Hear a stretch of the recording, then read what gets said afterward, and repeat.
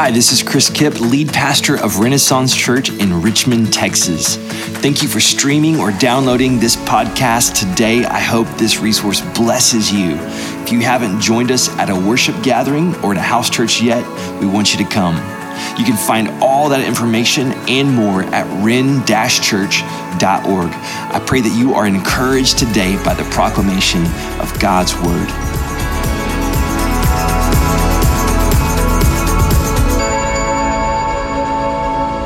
Amen. Hey, let's thank this worship team for leading us today. Thank you guys so much.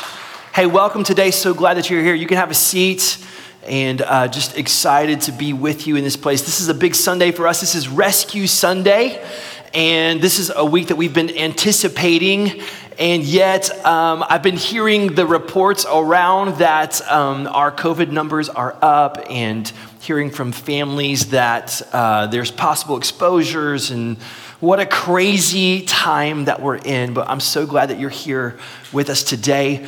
We have a special guest with us. His name is Gary McIntosh. He's the Director of Development at Operation Underground Railroad, which is a fantastic organization. You're going to hear more about them later. But before I bring Gary up, I want us to take a moment and look at the second site that we're going to look at together of the real story of Christmas. Now, this is a season that's filled with merriness and festivities and joy and warm, fuzzy feelings and all the happy stuff that comes with Christmas. We have kids that have been asking for, certain things this year, and they're excited, and there's kind of, this general happiness that comes with Christmas. However, there is a dark side of the Christmas story. It's a part of the story that we don't talk about a whole lot when we tell the story of Jesus, and we're going to look at that part of the story today. I also want to let you parents know that later in the service, we are going to have Gary talk a little bit about trafficking, and we're going to do our best to be very wise with our words, because we have lots of different types of ears in the room. Some of them are little ears, and so we're going to be very careful, but I just want to let you know that at the end of the service, we're going to talk about that. But today, the message that I want to bring to you is entitled, The Rescued Child. The Rescued Child. And we're going to be in Matthew chapter 2. If you have a copy of scriptures, maybe an app on your phone that you like to read scripture on, we're going to go there in just a minute. And if you want to start turning to Matthew chapter 2, go with me there. But there's been a famous child that was rescued. You see his likeness everywhere. Like everywhere you go, you see his likeness these days. His story is filled with promise, but it's also filled with trouble. The child is young and dependent, and yet the child is also powerful. I mean, really powerful. And what child could I be describing? What child are you thinking of when I describe that? Could it be this child right here? Is that what you're thinking of, right? Some of you? Yeah. You thought of that as I was making that description. You're like, he's talking about baby Yoda, right? Baby Yoda. And if you don't know, if you've been living under a stone or you don't have young children, you're like, what is that? Okay, let me explain that to you. This is from The Mandalorian, which is a hit show on Disney Plus, and it's kind of like a spinoff of Star Wars. And this little child, this little baby Yoda that we like to call him, what's his real name? Who knows? Grogu, thank you. We have some Mandalorian nerds in the room. You know the real name of Baby Yoda. It's Grogu, okay? So Grogu is he's got a bounty on his head. And the Mandalorian is the guy with the cool armor.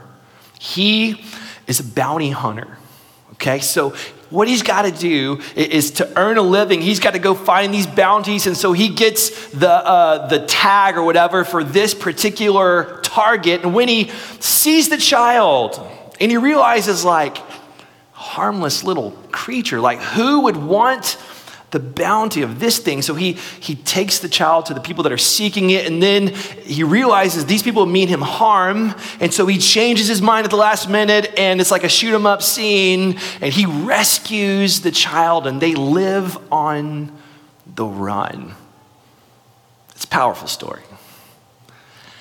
Did you know that the Christmas story is actually a lot like that? That there was a rescue that took place when it came to the birth of Jesus. It's the second site that I want us to look at today. In Matthew chapter 2, verses 13 through 18, if you have a copy of Scripture, if you want to read this with me, it says, after they were gone, an angel of the Lord appeared to Joseph. You know Joseph, he's the father of Jesus, in a dream, saying, get up, take the child and his mother, flee to Egypt, and stay there until I tell you. For Herod is about to search for the child to kill him. So he got up and took the child and his mother during the night and escaped to Egypt. He stayed there until Herod's death, so that what was spoken by the Lord through the prophet might be fulfilled. Out of Egypt I called my son. Verse 16. Then Herod, when he realized that he had been outwitted by the wise men, flew into a rage. He gave orders to massacre all the boys in and around Bethlehem who were 2 years old and under, in keeping with the time he had learned from the wise men. Then what was spoken through Jeremiah the prophet was fulfilled. A voice was heard in Ramah, weeping in great mourning, Rachel weeping for her children, and she refused to be consoled because they are no more. This is the word of the Lord. It's a sad part of the Christmas story, a shadow cast over a season that's filled with joy and merriness and happiness and good feelings. And yet, I want us today to consider, I want to challenge you to consider the meaning of the rescued child. Like, what does that mean for us as people who look back in time and study this word? What does it mean for us that our Savior was rescued? The scholars think that perhaps there were maybe 10 to 30 boys in Bethlehem that would fit that age and description. Others think there could have been hundreds in that surrounding area that fit that description. And I want us to just kind of go there for a moment. I know it's a dark spot in the story. But the first thing that I want you to consider is that the rescued child reveals the clash of kingdoms. The rescued Jesus reveals to us the clash of kingdoms. And I don't want you to miss that the birth of Jesus is so significant. I mean, spiritually, this was like earth-shattering moment. It may seem like, something small, like off in a village out in the countryside somewhere, to a nondescript mother and father. And yet this was massive because this was God's in-breaking kingdom. Jesus would go on to say in Matthew chapter 12, now is the judgment of this world. The ruler of this world will be cast out. Who's he talking about? The ruler of this world. He's not talking about God the Father, the sovereign ruler of all. He's talking about the evil one, Satan, the devil. And this story, this moment where we see this murderous backlash against the birth of Jesus reveals to us the clash of kingdoms.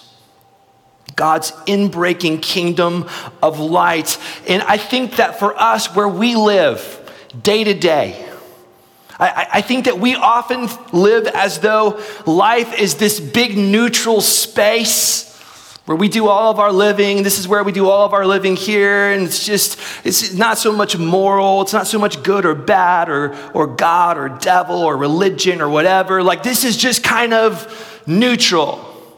And then God and evil and all that stuff are out here on the peripheral somewhere. But it doesn't really impact this day-to-day neutral world that we live in. And I just want to tell you that when you read the scripture, when you read Paul in Ephesians chapter 6 saying, our battle is not with flesh and blood, but it's spiritual. When Peter, in 1 Peter chapter 4, he's telling all these believers that have been scattered because of persecution that's come on the church. And he says, look, don't be surprised when the fiery ordeal comes among you to test you as though something strange or unusual are happening to you.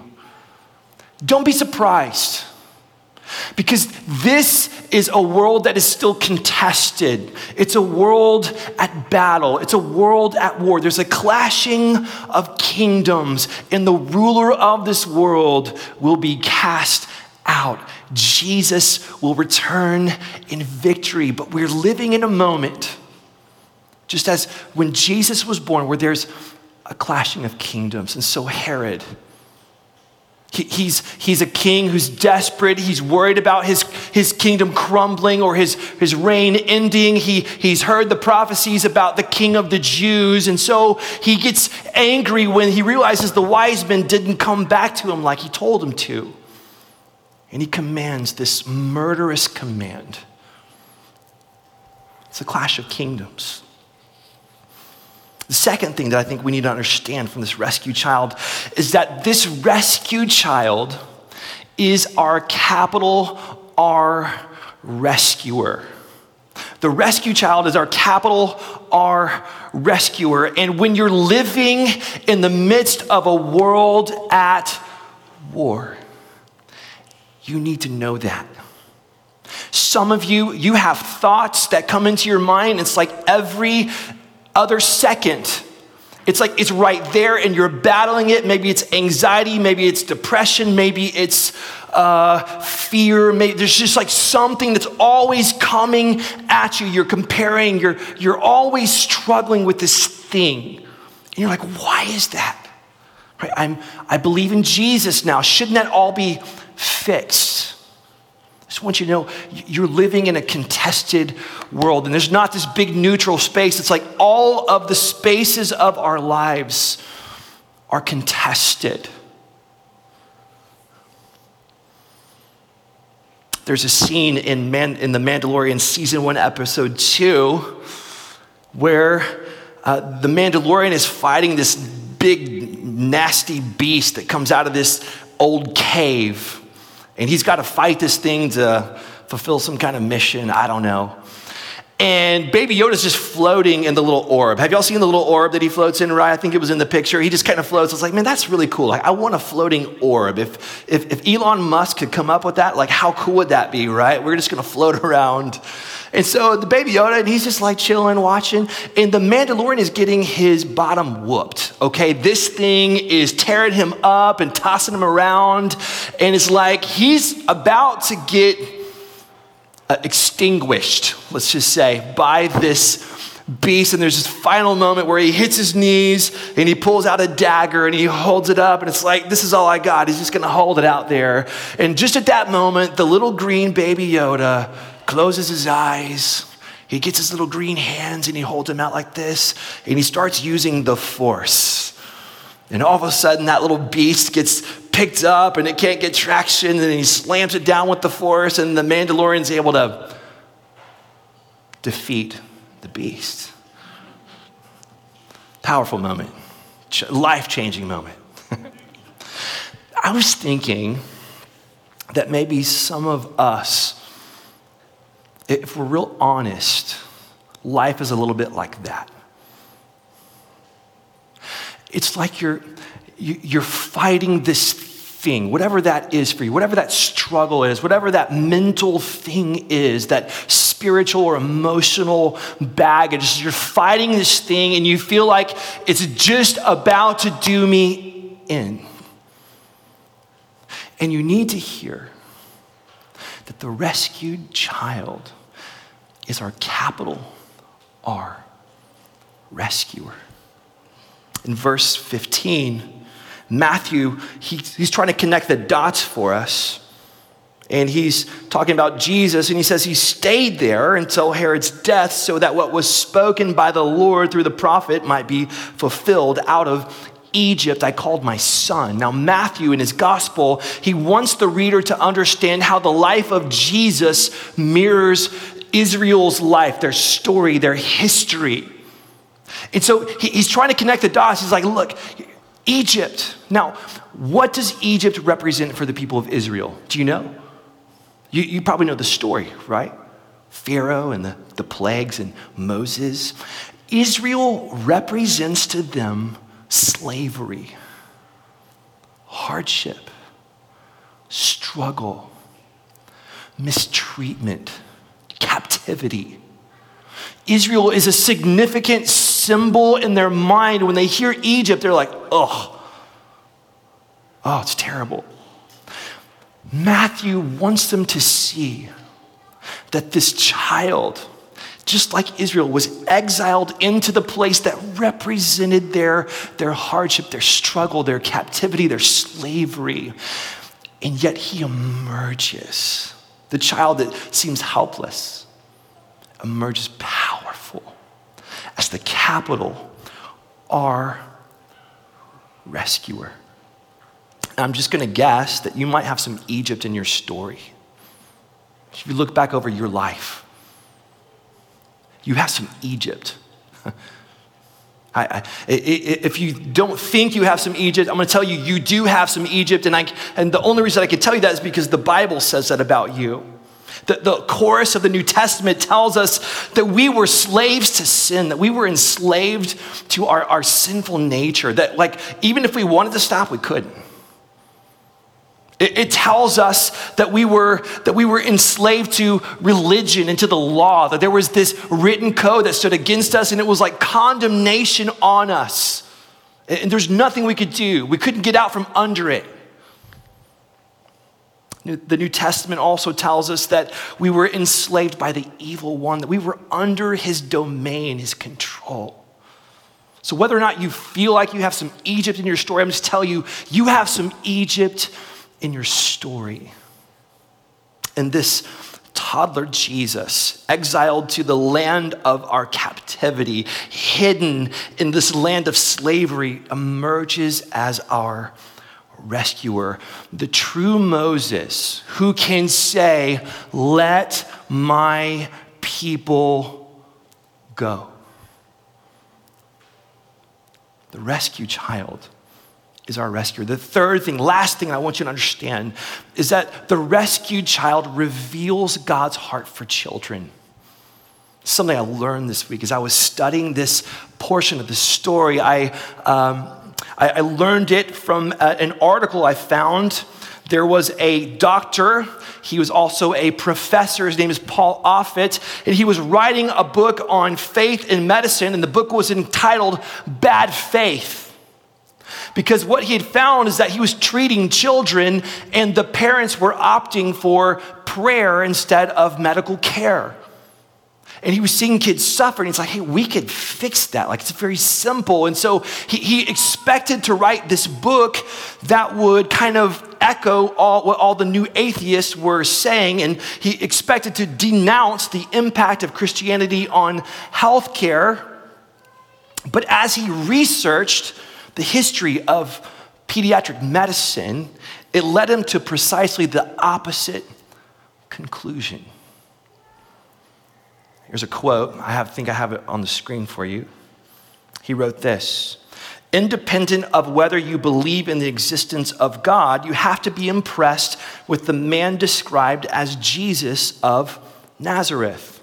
At the time of Jesus' life, around 4 BC to 30 AD, child abuse, as noted by one historian, was the crying vice of the Roman Empire, meaning it was rampant.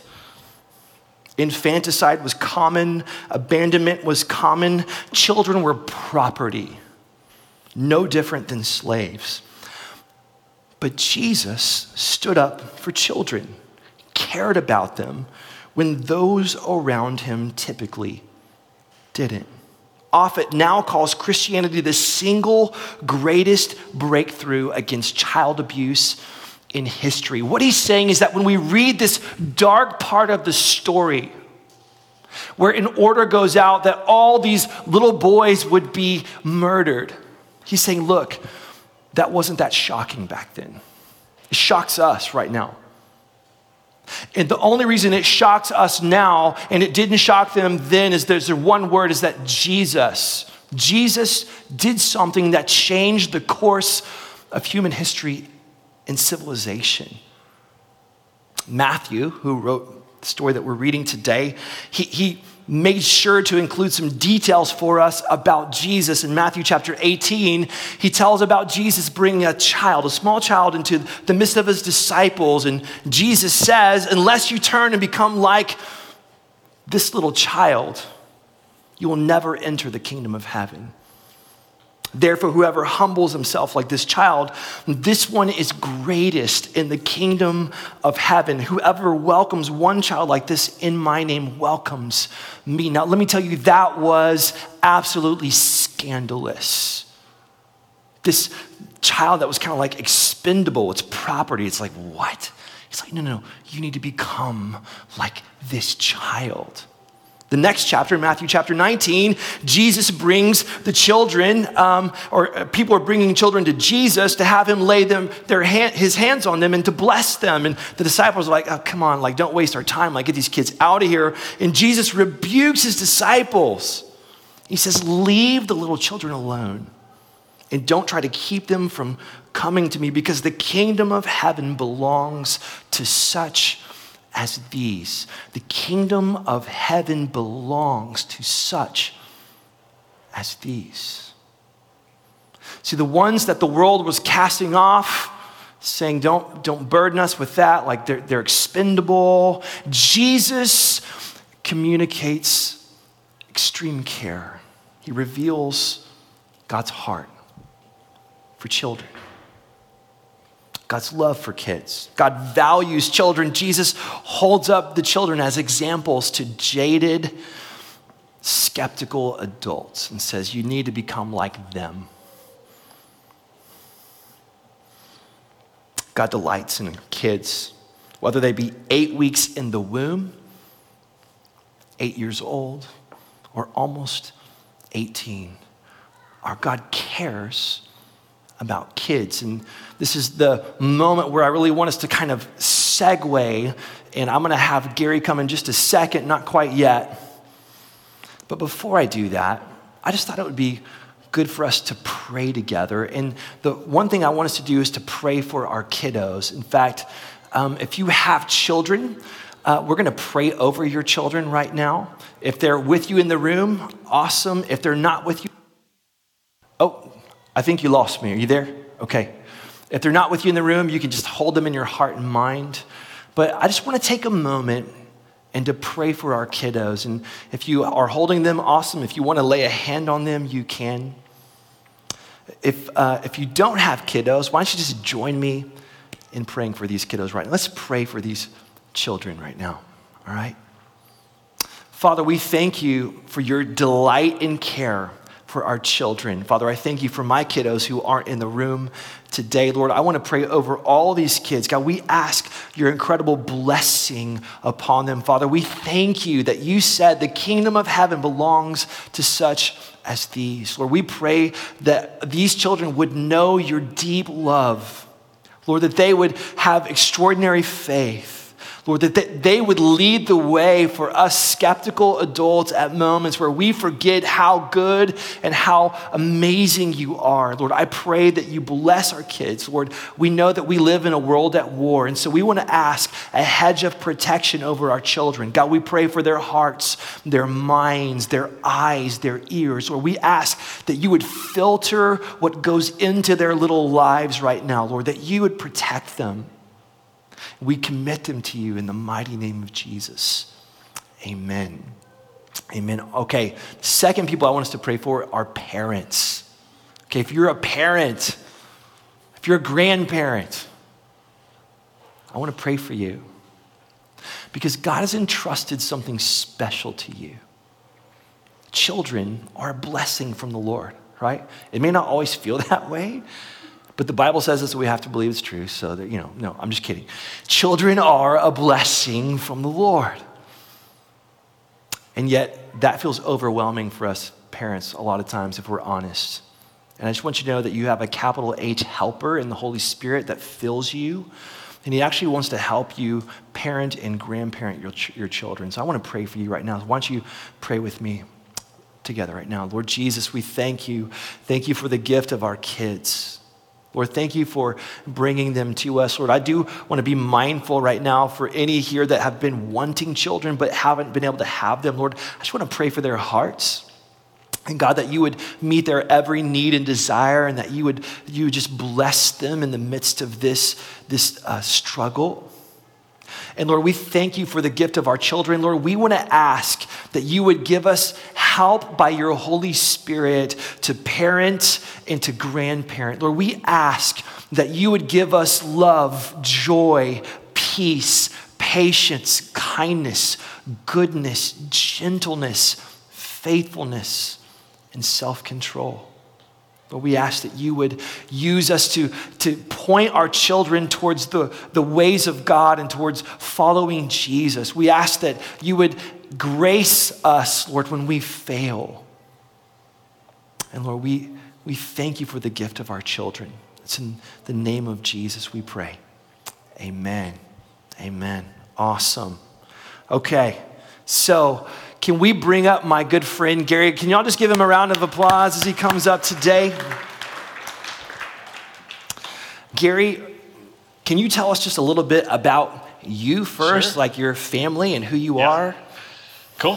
Thanks, Chris. My name is Gary McIntosh. I'm the Director of Development recently at Operation Underground Railroad. I was born in Houston. I grew up in Clear Lake on the southeast side. My wife is from Houston mostly as well, growing up in the Cinco Ranch area. So we have our 3 kids here. We have a 5-year-old, a 3-year-old, and a 2-year-old. And we actually travel full-time. We're on the road full-time with Operation Underground Railroad. We've been up through the Midwest this year, up to Maine, down the East Coast, et cetera. And my role is to kind of, work on following up with some of the donors that we do have, but also develop strategic relationships, corporate relationships, and really just raise awareness about our cause and our mission. So I think we've known each other for about 10 years. Yeah. I don't have a gift for you. I'm sorry. It's our 10-year anniversary, but I didn't bring 10-year anything. anniversary, our friendiversary. Friendiversary, yeah, for sure.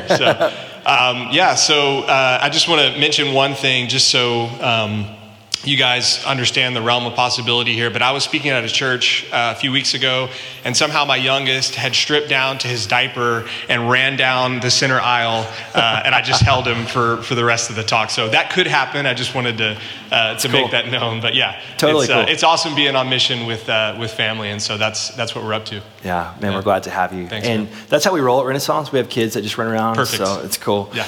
Hey, so for those of you who maybe, or for those here that don't know much about human trafficking, could you just explain the issue and kind of how far-reaching, how big of an issue is it? Yeah. So right now there's about 30 to 40 million people enslaved around the world. And so there's actually more than there have ever been in the history of the world. And many are right here in the U.S., believe it or not. And I'll talk a little bit about that. So about a quarter of those are actually children. And they're sold for things like forced labor, for organ harvesting. We've seen cases and work on cases of child sacrifice, as horrific as that is. And then this is the only time I'm going to say this, but I just want to convey the depravity of the issue. They're also sold for sexual exploitation, and that's really the main focus of OUR. It's $150 billion a year in revenue industry, human trafficking is as a whole. And so a little context there, that's Starbucks, that's Dell, and that's all 32 NFL teams combined. That's how large this issue is. The U.S. is the highest demand for online child exploitative material out of any other country in the world. And it's growing as the highest destination for victims to actually be trafficked to for exploitation.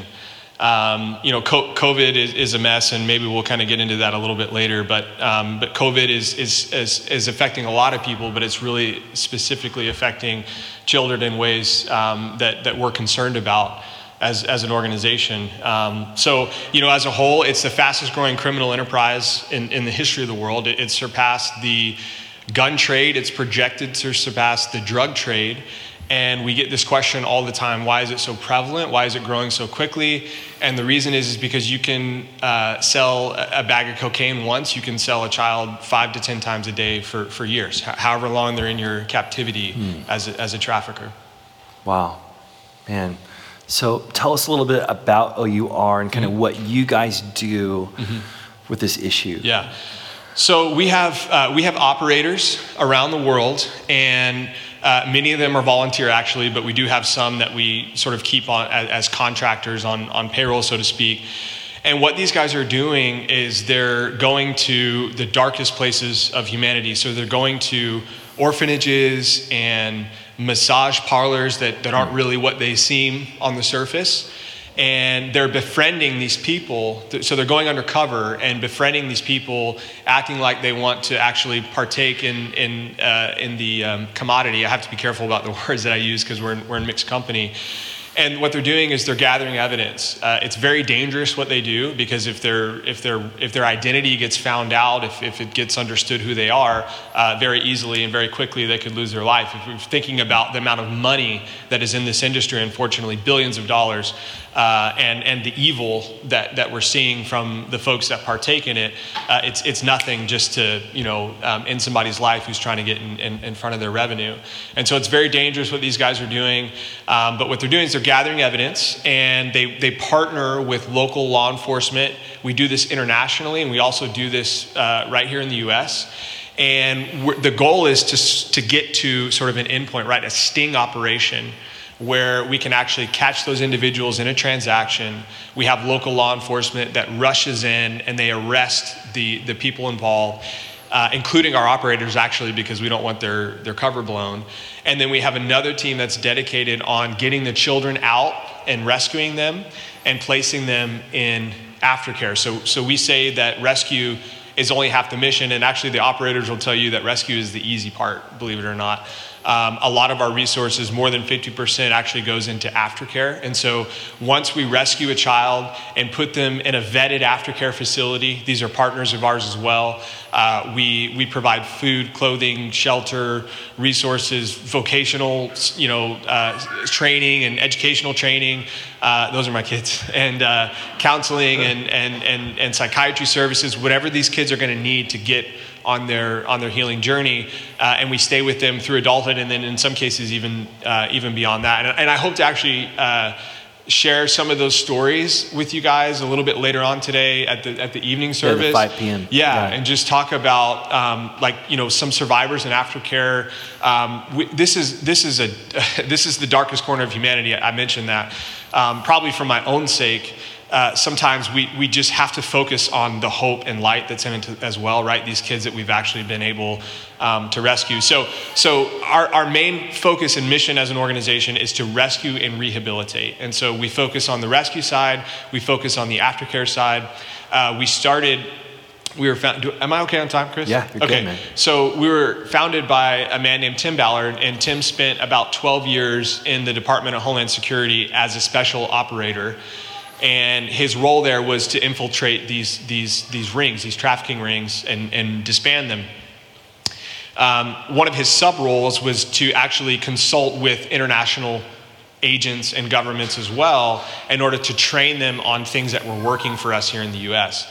But the issue is that during those trainings, it was actually relatively easy for him to find the kids. He'll tell you that he was on a beach for 20 minutes in Cartagena, Colombia, and he was already solicited children in 20 minutes.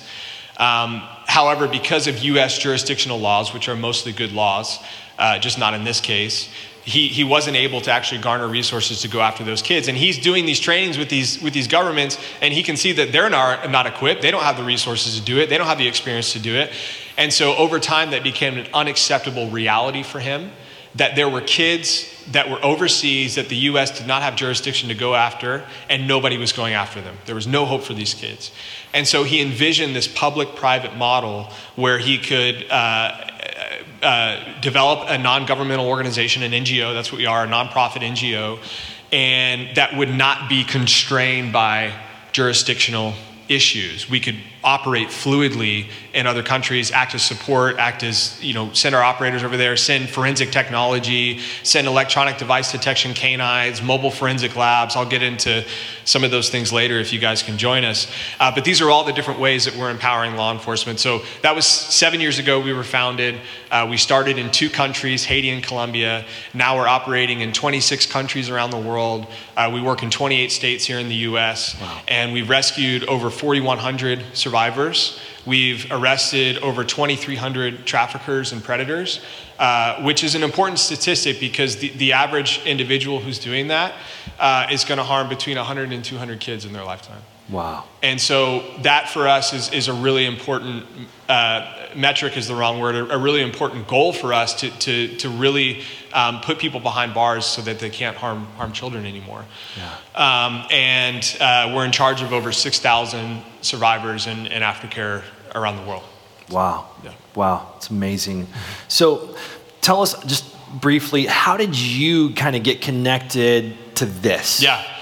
So happenstance, like I can almost take no credit for it, and I shouldn't take any credit for it. I'm not this person who's dedicated decades of his life to combat this issue, although there are many in the space who can say that, and they're my heroes. 2 years ago, I was bored one night and I stumbled across a documentary on Amazon Prime, Operation Toussaint. It's about OUR. It's about Tim Ballard, our founder. And 2 years ago, looking back now in hindsight, it just totally changed the trajectory of my life. I mean, I made all my friends watch that documentary. I made my wife watch it. She can testify to that. And yeah, I just, I don't know. I tell people my hands were on fire because I just didn't know what to do. I didn't know, okay, how can I do something? I'm not military trained. I don't have law enforcement background.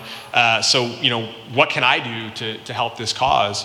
In fact, my wife and I, when we started in our neighborhood in San Marcos, Texas, and we just did hot chocolate and lemonade stands because we're like, we have to talk with somebody about this. There's still remnants of that. We have some cupcakes for you guys that would go towards the cause. We love to get our kids participating with us however we can. So, but yeah, so that's how I started. And January 1st of this year, if I could just tell this as briefly as possible, but.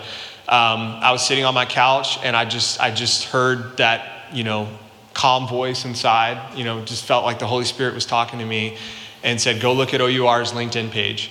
Now listen, I probably get 5 requests a month at least, randomly from people on social media saying that they want to work for our organization. It just doesn't happen. Like it's unfair favor. That's what I call it, that I got to participate and be a part of this organization. So yeah, they got back to me pretty quickly and we sold our house the same week I got the official job offer. Wow. Left a 10-year career in healthcare administration and healthcare software. And we just dove in. Like I said, we're on the road. I mean, we don't have roots anywhere. We're just, wherever God wants to take us next is where we want to be. So. Wow, yeah. Man, that's awesome. Yeah. So tell us, what would a kingdom response look like to this? Man, I kind of have, I think about this a lot, obviously, and have opportunities to share our message. But I do want to say, man, like this, you kind of caught me on my back feet a little bit today in this message. I mean, that was powerful, man. Just talking about how Jesus was a cornerstone for this issue. Did y'all hear that? That was a powerful message. Did y'all feel that too? Yeah. I mean, oh man. Woo. Yeah. Thank you, Lord. Yeah. No, just kidding. Yeah. So no, that was amazing to think about it in that perspective. Obviously, seeing the things and hearing the stories that we encounter on a daily basis, just to be reminded that Jesus is in the midst of this and he cares about it. He cares about it profoundly, more than we can imagine. And so I think that, usually I just try to encourage people to think about what is your skill set, what is your network, what is your influence, because I think that any one person probably knows how they could help an issue more than maybe I could tell them, right? I don't know your background and your history, but certainly some starting points. So we have some resources on our website, OURrescue.org. There's a tab there that says Get Trained. And basically that our leadership team is going to walk you through a fairly short course. I think it's at most a couple hours. Maybe you can get through it in 45 minutes or so. But it's really going to cover knowing the signs of trafficking. And that reminds me, I wanted to mention one point that I stumbled across this. Actually, my mother-in-law randomly brought it up. She didn't know where I was speaking today, and we were in a conversation with her yesterday. And she said, "Hey, did you see that they ran that operation in Richmond?" And I said, "No, I don't know what you're talking about." Last month, this is just I don't want to like alarm you, but I'm so desensitized, unfortunately, to talking about these things over and over again. But I do want to inform you and just sort of bring reality into it. So in the Stafford, Missouri City, Richmond, Tri-City area, in October this year, they arrested 46 people who were exploiting children, and they rescued 5 children. This was local law enforcement here. So there's good news and bad news there. The good news is that you guys are in an area where law enforcement has the bandwidth and resources to combat this issue, which I was so grateful to hear that there's 46 people who are now facing charges that were involved in that. But the bad news is that this is every community that we work in and see. I mean, it's all, especially along the I-10 corridor, really any 2 major intersecting highways in the U.S. And so I just tell you that as just, again, not to convey fear or anything, but just like this is reality. There are children who are enslaved right now in this country, and we love to say in the U.S. that we eradicated slavery. And perhaps that's true in policy, but it is still very prevalent in our own communities. So sorry, I got sidetracked there. But get trained. You'll know the signs of trafficking, what to look for, what to watch for. Maybe you can identify something in your area, and then when you do identify something, what do you do about it? Do you intervene? Do you don't intervene? You actually call local law enforcement and let them know of the situation. But things like that, you'll really gain knowledge on that. And then secondly, supporting the cause. There's plenty of opportunities to get involved on the aftercare side, to get involved on the operations side, to help us expand our resources so that we can equip and empower aftercare centers and law enforcement centers. And then the final one, which I don't care who you ask, is absolutely the most important to me, is prayer, because this is not a battle of flesh and blood. I mean, there's true evil at work here, true evil at work. There's addiction at work. There's just the most horrific, unfathomable things that you could imagine at work, and prayer is a powerful weapon against that evil. We have, as an organization, we have a prayer text chain, and when we're running operations or when we have issues in operations that perhaps we didn't anticipate, we send out those texts to our prayer group, and we ask them to lift our operators up or lift our survivors up if they need something amidst COVID or what have you. So that's another thing that there's an opportunity to join that. The text code is on our website, and you can find that as well. So those are just sort of 3, initial kind of ways to just educate yourself and understand what's happening, and then hopefully, get empowered and make a difference. So, yeah. Yeah, that's great, man. Yeah. Is there anything else you want to share about how specifically Renaissance Church can be involved in that, or does that kind of encompass all the stuff that you just shared? Yeah, and I think I don't know. I might put this back on you a little bit. I think you have a little bit of vision for maybe how we can partner together, and we're all for that. So, yeah, absolutely. Maybe. I think so. Chris and I have kind of been chatting a little bit over the last couple of months, I think, right? Mm-hmm. And just different ways maybe to specifically partner with Renaissance, and there's opportunity to deploy resources domestically versus internationally. So those are just a couple ways that we can continue to be in conversation about. Yeah. We have a swag table at the back as well. 100% of everything. There's some things you can grab, some bracelets. Please do that. Pins, stickers, anything we can do to help raise awareness. There's also some hats and shirts and cupcakes that we're selling, and that's 100% of that will go in Renaissance Church's name to OUR to help us on our mission. And then I think there's some ways that we can just kind of continue to be in partnership Yeah. and be in collaboration and talk about what some of the needs are, here locally.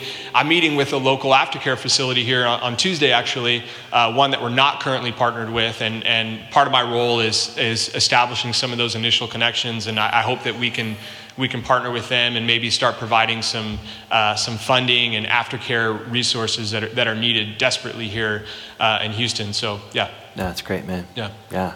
Fantastic. Well, hey, let's thank Gary for sharing with us today.